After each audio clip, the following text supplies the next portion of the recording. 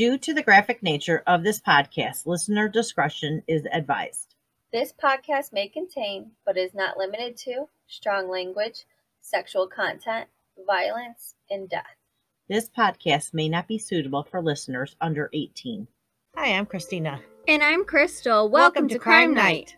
Tonight's episode is about the attack of Kaylene Harris and Krystal Surles. So this is kind of almost like a continuation of our last episode where we talked about Tommy Lynn Sells. So this is kind of his last victims on his crime spree. This basically is the case that put the last nail in his coffin. Kaylene Jo Harris, also known as Katie, was born on September 27th, 1986. At the time of the incident, Kaylene was actually 13 years old. Her parents were Terry and Krystal Harris. Now, we will be referring to Krystal Harris as Mrs. Harris because there is another Krystal in the story. Mm-hmm. So, and not to get you guys confused on who we are referring to, Krystal Harris will be referred to as Mrs. Harris. Now, Kaylene was the second oldest. She had a brother, Justin, who was 14, and he was actually blind, and a sister, Lori, who was 12, and also there was another brother named Sean. Now, he wasn't really mentioned in it, so I don't know if he was even born yet, or maybe they just didn't mention him in the story at all, but I couldn't find anything on him. But he was eventually born into the family at some time or another. Now, Kaylene was described as being very popular. She was a beautiful young girl. She was very well liked by her fellow students. And she was just your typical teenager. So Krystal Surles was 10 at the time of the incident, and her parents were Mark and Pam Surles, and they were actually divorced. Pam did have a live-in boyfriend by the name of Doug. Krystal was the oldest of three girls. She had two little sisters, one named Marquis and one named Amber. Marquis was 7 at the time of the incident, and Amber, she wasn't mentioned in there, so I don't know if she was born later on, but wasn't there during the incident, or wasn't mentioned at least. Mm-hmm. The Harris family actually lived west of San Antonio, Texas, and they lived in a trailer, and it was pretty much out in the middle of nowhere. So a very quiet area, was probably nice, had large land so the kids can run around and play. So it was probably good for that aspect. Yeah, and it's probably like a safer location to be out in the middle of nowhere. You don't have a lot of people stumbling upon you to commit crimes. Or you would think. Pam, Doug, and the Surles girls were moving down to Del Rio, Texas from Kansas. So they were in the process of moving, and Pam was already friends with the Harris family. They had met when they were both in Kansas. So the Surles family and the Harris family actually were friends back in Kansas. Now the Harris family moved down to Texas somewhere around 1985-ish, I believe it was. So they had been friends and got along really well. So Pam was trying to get her life together and was going to relocate down there to get away from everything at home, and that she had friends already down there that she would have known, and the kids would have had friends that they would have been able to play with. So they would have just kind of, been a little more comfortable than moving somewhere where they had no idea of anybody or anything. So Pam and Doug still actually had to go back to Kansas to pack everything up and move it down. And being that they had the small kids, it was going to be easier for them to leave the kids down in Texas and go back to Kansas to pack all the stuff up.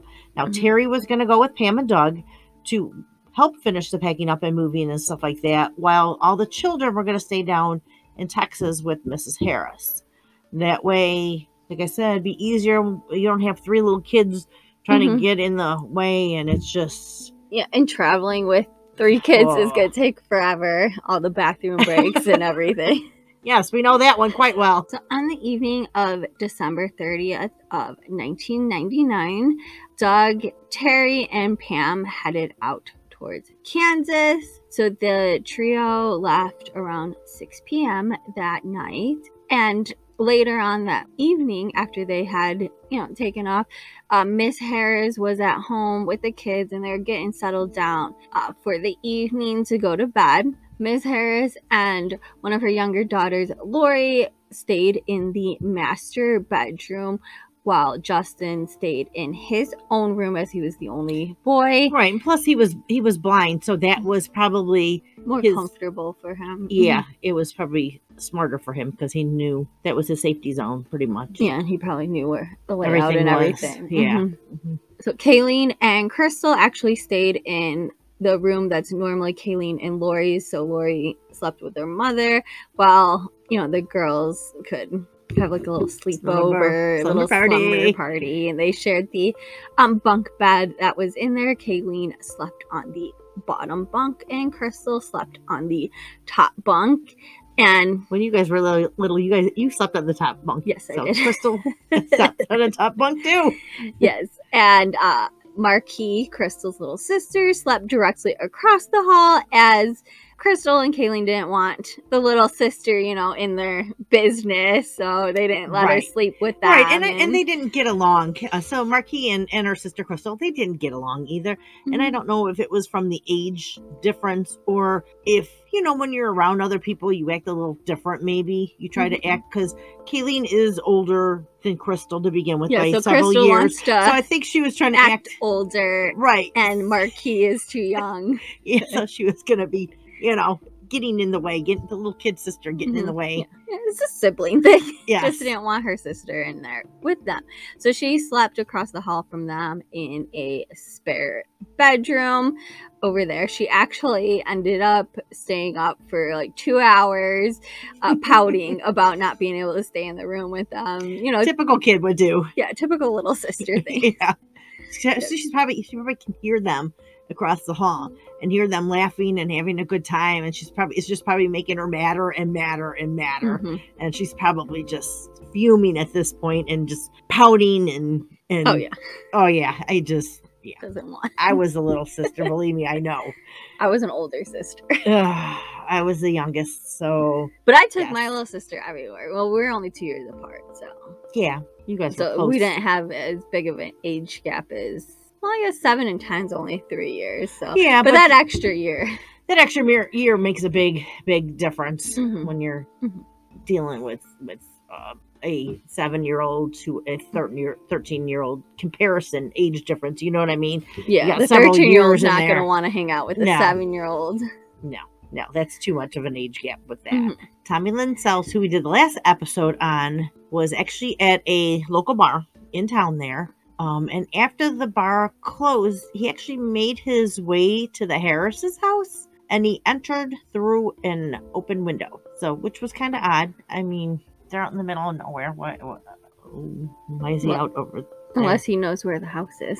So Tommy first actually entered into Justin's bedroom through the open window, and Justin heard something in his room, and he thought it was the two girls, Kaylene and Krystal, messing around with him. You know how kids are. Yeah. Especially when they're having a slumber party and they're just having a good time. He probably thought that they were trying to mess with him. Yeah, play a prank. Yeah. So Justin actually said to them, "Will y'all stop coming into my room?" And then this prompted Tommy to actually, who was still in there, undetected, to leave the room. So he probably was like, if I move out of here quickly, nobody will know. Yes. So Tommy eventually kind of stumbled from room to room, and he actually ended up stumbling upon the room where Kaylene and Krystal were sleeping. Now, I'm gathering that with his past history, that Krystal and Kaylene were probably his intended target to begin with. Mm-hmm. So Tommy actually climbed into the bottom bunk with Kaylene and put his hand over her mouth and showed her the 12-inch knife that he had. He had actually brought this knife with him. So that's enough to get you to shut up. Yeah, especially at 13. That would be terrifying at 13. Yeah. Mm-hmm. So Tommy actually began to sexually assault her and she somehow wiggled herself loose and she jumped up and screamed. And now when she screamed, this actually alerted Krystal. So Krystal kind of like opened her eyes like, what's going on? And she kind of seen this man in there, and what she kind of seen everything going on, and she was trying to lay, she laid still as possible. And I'm sure she was frozen with fear, and then you don't want to make a move and maybe he won't know you're there, kind of thing. Right. And at this point he had jumped up and he went over and he turned on the bedroom light switch. So now the light's on. She's laying in the top bunk, probably frozen in just fear. Completely still trying not to be detected, watching what's going on. Could you imagine just what's going on in her 10-year-old mind? This poor girl who didn't have the greatest upbringing now is dealing with this with her friend. So when Tommy actually turned on the lights, he also got in between like Kaylene and the bedroom door, so she couldn't get out. So Tommy actually went behind Kaylene and put his hand over her mouth so she couldn't scream anymore. And he slit her throat twice. And then she dropped to the ground and he stabbed her. And I believe it was like 16, 18 times or something like that. Some excessive amount of... Yeah, excessive. You don't need to stab somebody that much. Yeah, he just... The term overkill, unfortunately, would fit this scenario. He just like dropped her to the floor and was going to let her die there. Now, Krystal, who was still laying in bed, silent as could be, watching all this going on, laying there. Tommy gets a glimpse of her out of the corner of his eye when he's turning to leave the room. And she looks at him and tells him with the biggest fear of her life, probably, she's saying, "I'll be quiet. I promise. I won't say anything." So this poor girl. So like Kaylene, Tommy actually sliced her throat. And at this point, Krystal was smart enough to pretend that she was dead. So that's kind of her saving grace. Yes. Yeah, she pretended, she was at 10 years old, thought to, just pretend to be dead, and hopefully he will leave her alone and not continue like he did with Kaylene. Yeah, he sliced her throat, so she's bleeding everywhere, and your first reaction is to go to it, you know what I mean? That would be your first reaction, I would think, and she couldn't even do that. Now, with Tommy believing that both of the girls were dead at this point, he actually made his way out of their trailer, and as he was leaving, he was like wiping his fingerprints off of everything that he had touched, and the window screen that he popped out, because the window was open but the screen was still there, so he had to take the screen out to get into the house. So the screen that he actually took out, he actually took with him, and he ended up just eventually leaving it in a field along with the knife that he had used on the girls. He ended up leaving that there. Yeah, so he just continued, going out of the house, wiping stuff down, and he just kind of walked out the front door nonchalantly. Now, knowing that all these other people were in the house, I'm not sure why he only killed the two girls. Well, he probably, because she screamed, wanted to get out of there and hope nobody woke up. Yeah, I don't know how long it took him to actually do the crime, but you would have thought by that time the mother would have heard and come into the room, but she was sleeping, and I don't know the distance from room to room, so she may not have heard anything, I'm guessing then. Girls were probably up making lots of noise earlier, so she probably, if she heard it, she's probably like, they're just playing around still. Yeah. Just probably rolled their eyes, rolled back over like children. Yes, like you guys used to be when you'd have friends sleep over. Yeah. I was like, oh God. Girls are shriekers. Oh God. So after Tommy had left, Krystal assumed that everybody in the house had been attacked. She just, assumed that if he killed them, that he did that to everybody else in the house as well. So she went to the nearest neighbor she knew about, which was about a quarter of a mile away, to call for help. So she had to go a quarter of a mile with a slit throat, bleeding. This poor girl. Later, she ended up finding out that everybody else in the house was still alive and didn't even know what was going on. They were unaware of the situation as they were all in the house sleeping. When she did get to the neighbor's house, he immediately called 911 because obviously she was clearly injured at that point, and she couldn't speak because her throat was slit and it was messing up with her vocal cords and whatnot. So she was unable to speak. So she actually was able to write down the information. So she wrote that the Harrises were hurt because at this time she still thought that everybody had been attacked. And so she wrote down that the police needed to get there, as soon as possible. Right, for them to hurry, tell them to hurry. That people are dying there. She also asked the neighbor if she was going to live, because she probably thought that she was dying. I mean, at 10 years old, I would have thought I was dying. Right. And I know during an interview that they did with the neighbor, he actually said that he thought that she was going to die right there in his kitchen just because of the amount of blood and the severity of the injury that she had. And I mean, nowadays would people be so apt to answer the door when somebody's come pounding on it and bleeding? I mean, I don't know. Back then things weren't as bad, so you could trust people a little more. You could trust back people then. More. So I don't know if people would have opted nowadays with some kid coming pounding on the door. Would they let him in? Would they even answer the door? Right. They wouldn't have known, especially out in the middle of nowhere, late at night.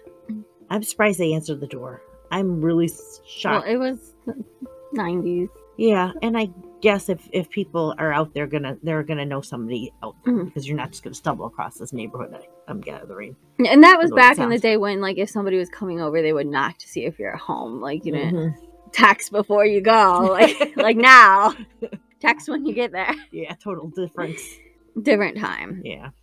After arriving to the hospital in San Antonio, she did have to undergo a surgery, but she was able to afterwards write the description of her attacker.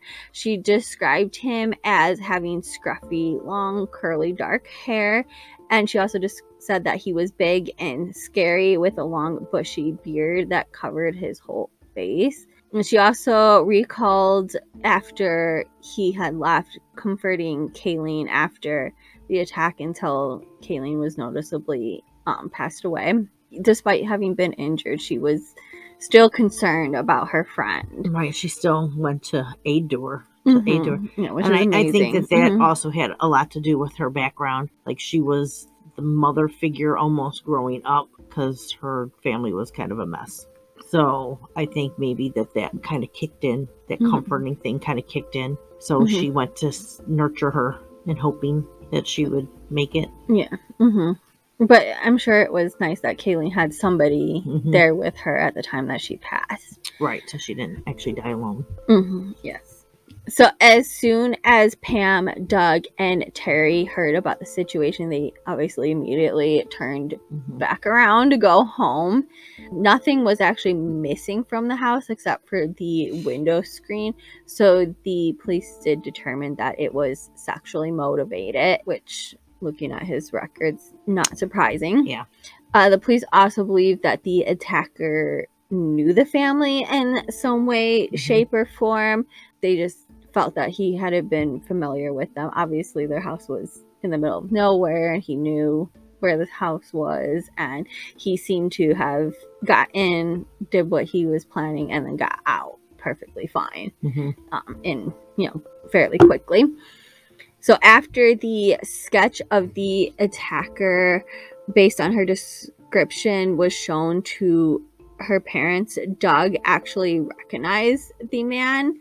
And he stated that they actually ran into him at a gas station on their way out of town. He remembered his name being something like Tom or Tommy, and that he worked as a car salesman. He himself was not familiar with this man, but he did get the impression that Terry was familiar with them. And speaking to Terry, they did find out that the Harris family had met Tommy and Tommy's wife Jessica at church, and Tommy actually had visited the Harris family home multiple times seeking marriage counseling from Terry. Terry also had purchased a truck from Tommy, so Tommy was not only familiar with them themselves, but he was familiar with the layout of the house as he had been there several times before. And I'm sure the kids were there when he was there too, so he kind of probably knew who was in which bedroom relatively, you know. Yes, yeah. So after Texas Ranger John Allen was able to track Tommy down and obtain a photograph of him from a crime database, he showed that picture as well as 5 other photos in a group to Krystal, kind of like a photo lineup, to identify him, and she was able to identify Tommy from the lineup, the photo lineup. Yeah, she didn't hesitate to pick him out. She picked him out right away. So that was him. I'm sure, you know, after being through that situation, the attacker's face was probably burned into her brain. Right, and she watched, you know, she said the light was on in the bedroom, so she watched everything that was going on. And I would imagine she probably had nightmares about it afterwards, and seeing him in there and, you know, seeing his face every night, you're going to know which one it is when you pick him out. Tommy Lynn Sells, age 35, was apprehended on January 2nd. So it didn't take him long at all to go to his house and get him. And well, they had a witness. So. Yes, they had a witness. So, but he didn't even try to deny it or struggle or run away or anything. He just willingly went with them. Now, he actually confessed to the murder during the ride with the sheriff's officer. So he confessed pretty much right away. Immediately. Yep. Yep. And I wonder if he confessed just because it was going to be the end of it. Like he was probably wanting to stop, but couldn't stop. So maybe this was a blessing for him. Maybe he was hoping that this would happen eventually. He would get caught so he wouldn't have to continue going around killing people. Or maybe he thought he was going to get charged for something else. I don't know, because he's always gotten away with everything before. This is very true. Yep. So over the next few months, Tommy actually confessed to a string of murders. And at this point, they now have realized that they are dealing with a serial killer. Which makes sense, as he, you know, went into the house to specifically assault and kill young girls. That tends to be somebody who has escalated at that point. Tommy actually claimed to confess to bring closure to the families of the victims, and he had claimed that he had found God during his stint in prison, which I hear that happens quite often. Now, Tommy did a videotape reenactment of the attack. So he did that pretty much right in the beginning. They actually took him back to the trailer and he kind of did a walkthrough with them on what he did and where everybody was at and how he committed the crime and all this. So he wasn't trying to hide anything. He was very forthcoming with all of the information. He also continued to work with the Texas Ranger to provide details about other crimes that he had committed over the years. So he again was willing to give as much information as possible. Yes, and I wonder if he just wanted to be prolific. We know that does happen. Quite frequently. Now, some of the information was very vague and it was kind of mixed up with other crimes, and he had trouble remembering certain things.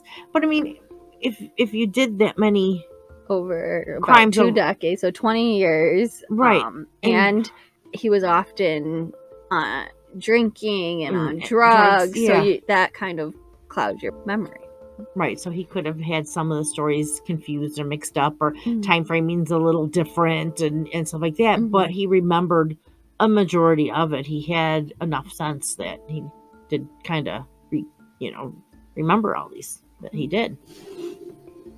Now, Tommy would eventually stop talking and stop cooperating with the Texas Ranger, as actually Tommy was more interested in taking these field trips than actually providing, the information. But then which you see a lot too with people. They'll, murders, they'll take them out and then they keep on wanting to get out.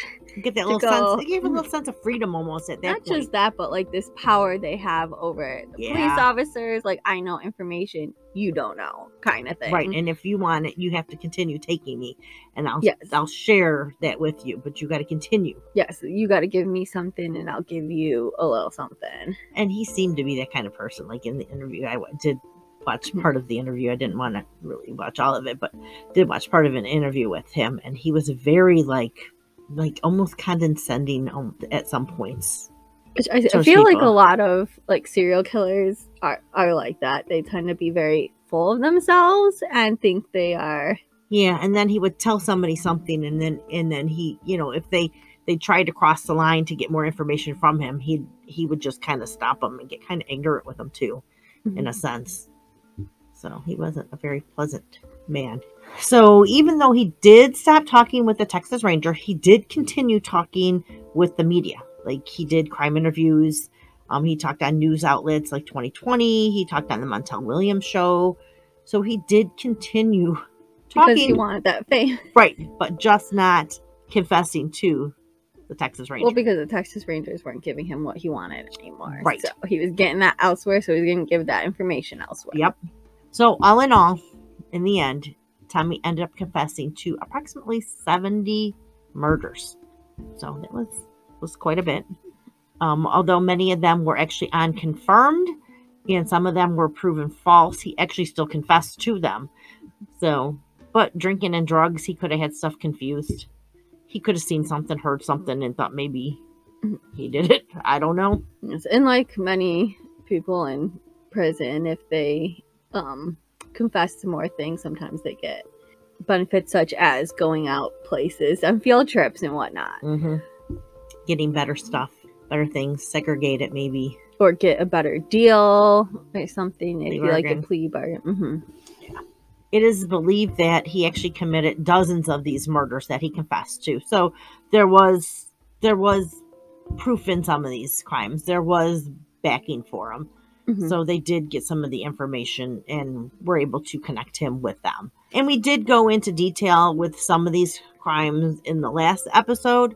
So if you do want to kind of watch that, you'll see. I mean, there was quite a few that we covered. We did pick like some of the main ones. There were other ones that we just kind of didn't really cover a whole lot. But we did want to cover this particular one a little bit more because this was the one that actually Led to his capturing capture.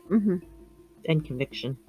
So the state of Texas indicted Tommy for capital murder on February 8th of 2000. And his trial began on September 12th. He did plead not guilty despite having already confessed.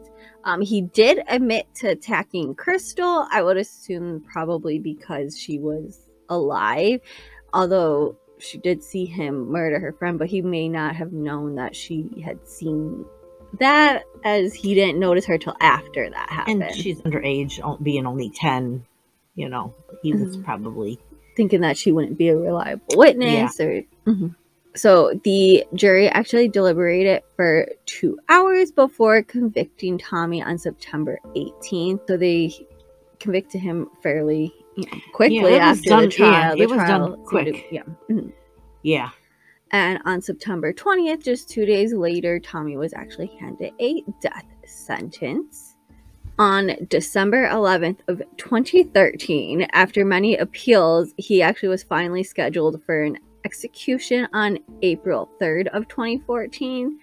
So he did go through a lot of years and years of appeals before coming to the point where they actually scheduled his execution. And I know I had read a lot of stuff on death penalty and death row inmates and stuff like that. And they say an average death row inmate is in prison for at least 10 years prior to them being killed? Executed. There you go. So, I mean, there is a large time frame. Which makes sense because you want to make sure that if you're executing somebody that they are the ones who did it, that they've had all their rights given to them, and you don't want to just execute. They took all the avenues that they could to find out whether they were actually the right ones or not. I mean, and this one was so he they determined he definitely did do that. So while on death row, Tommy actually had internet access and sold art that he had made. But you hear that a lot. I noticed a lot of. So did he actually like art, or did he do this because other people, or does it just so happen that a lot of serial killers happen to be artistic too? I don't know. Because I do see like a lot of, like, if you think about a lot of serial killers, John Wayne Gacy, well, that Samuel Little that we've done previously too, which he killed 93 people. He did artwork and of the people that he had murdered, and Charles Manson had artwork, and so they just seems like a thing. Yeah, it seems like a lot of. Do they have art classes? Murders in jail, are creative.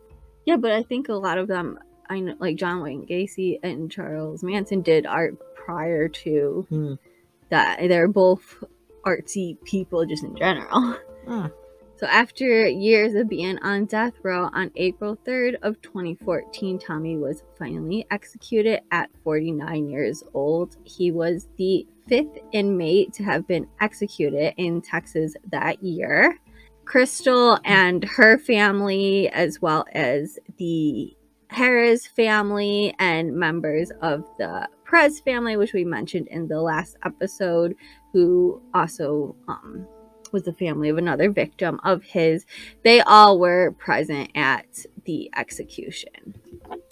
Yeah, and I know, like, after the execution was over, members of the Perez and the Harris family actually did speak to some news media people that were there for the execution. So they did actually, speak out and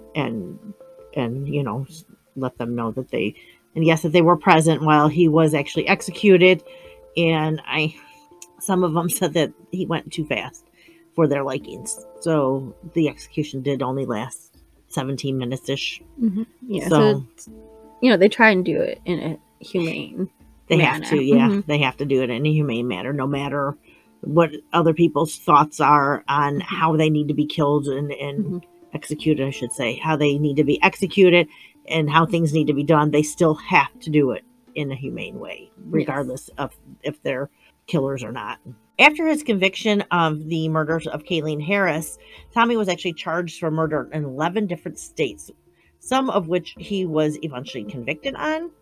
Although he was only given later sentences for these other convictions, and this was because he was already on death row, so there's really nothing else that they can do. I mean, you're already on death row. There's no adding to it or anything like that. I mean, you're going to be executed regardless. So so even if he's convicted on other things, it doesn't up his punishment or anything. Right. He's still in the same location. He's not getting it all. He's not getting off on death row. I guess the only thing it would be good for is if somehow one of his appeals went through, and then they could at least put him in jail for right away for one of the other crimes. Roll it over. Yeah. So prior to his conviction, Tommy had no prior murder convictions, which he was a transient, so a drifter. So that kind of helped him in that scenario. So so they didn't really even know about him perpetrating these other murders until he started confessing to them.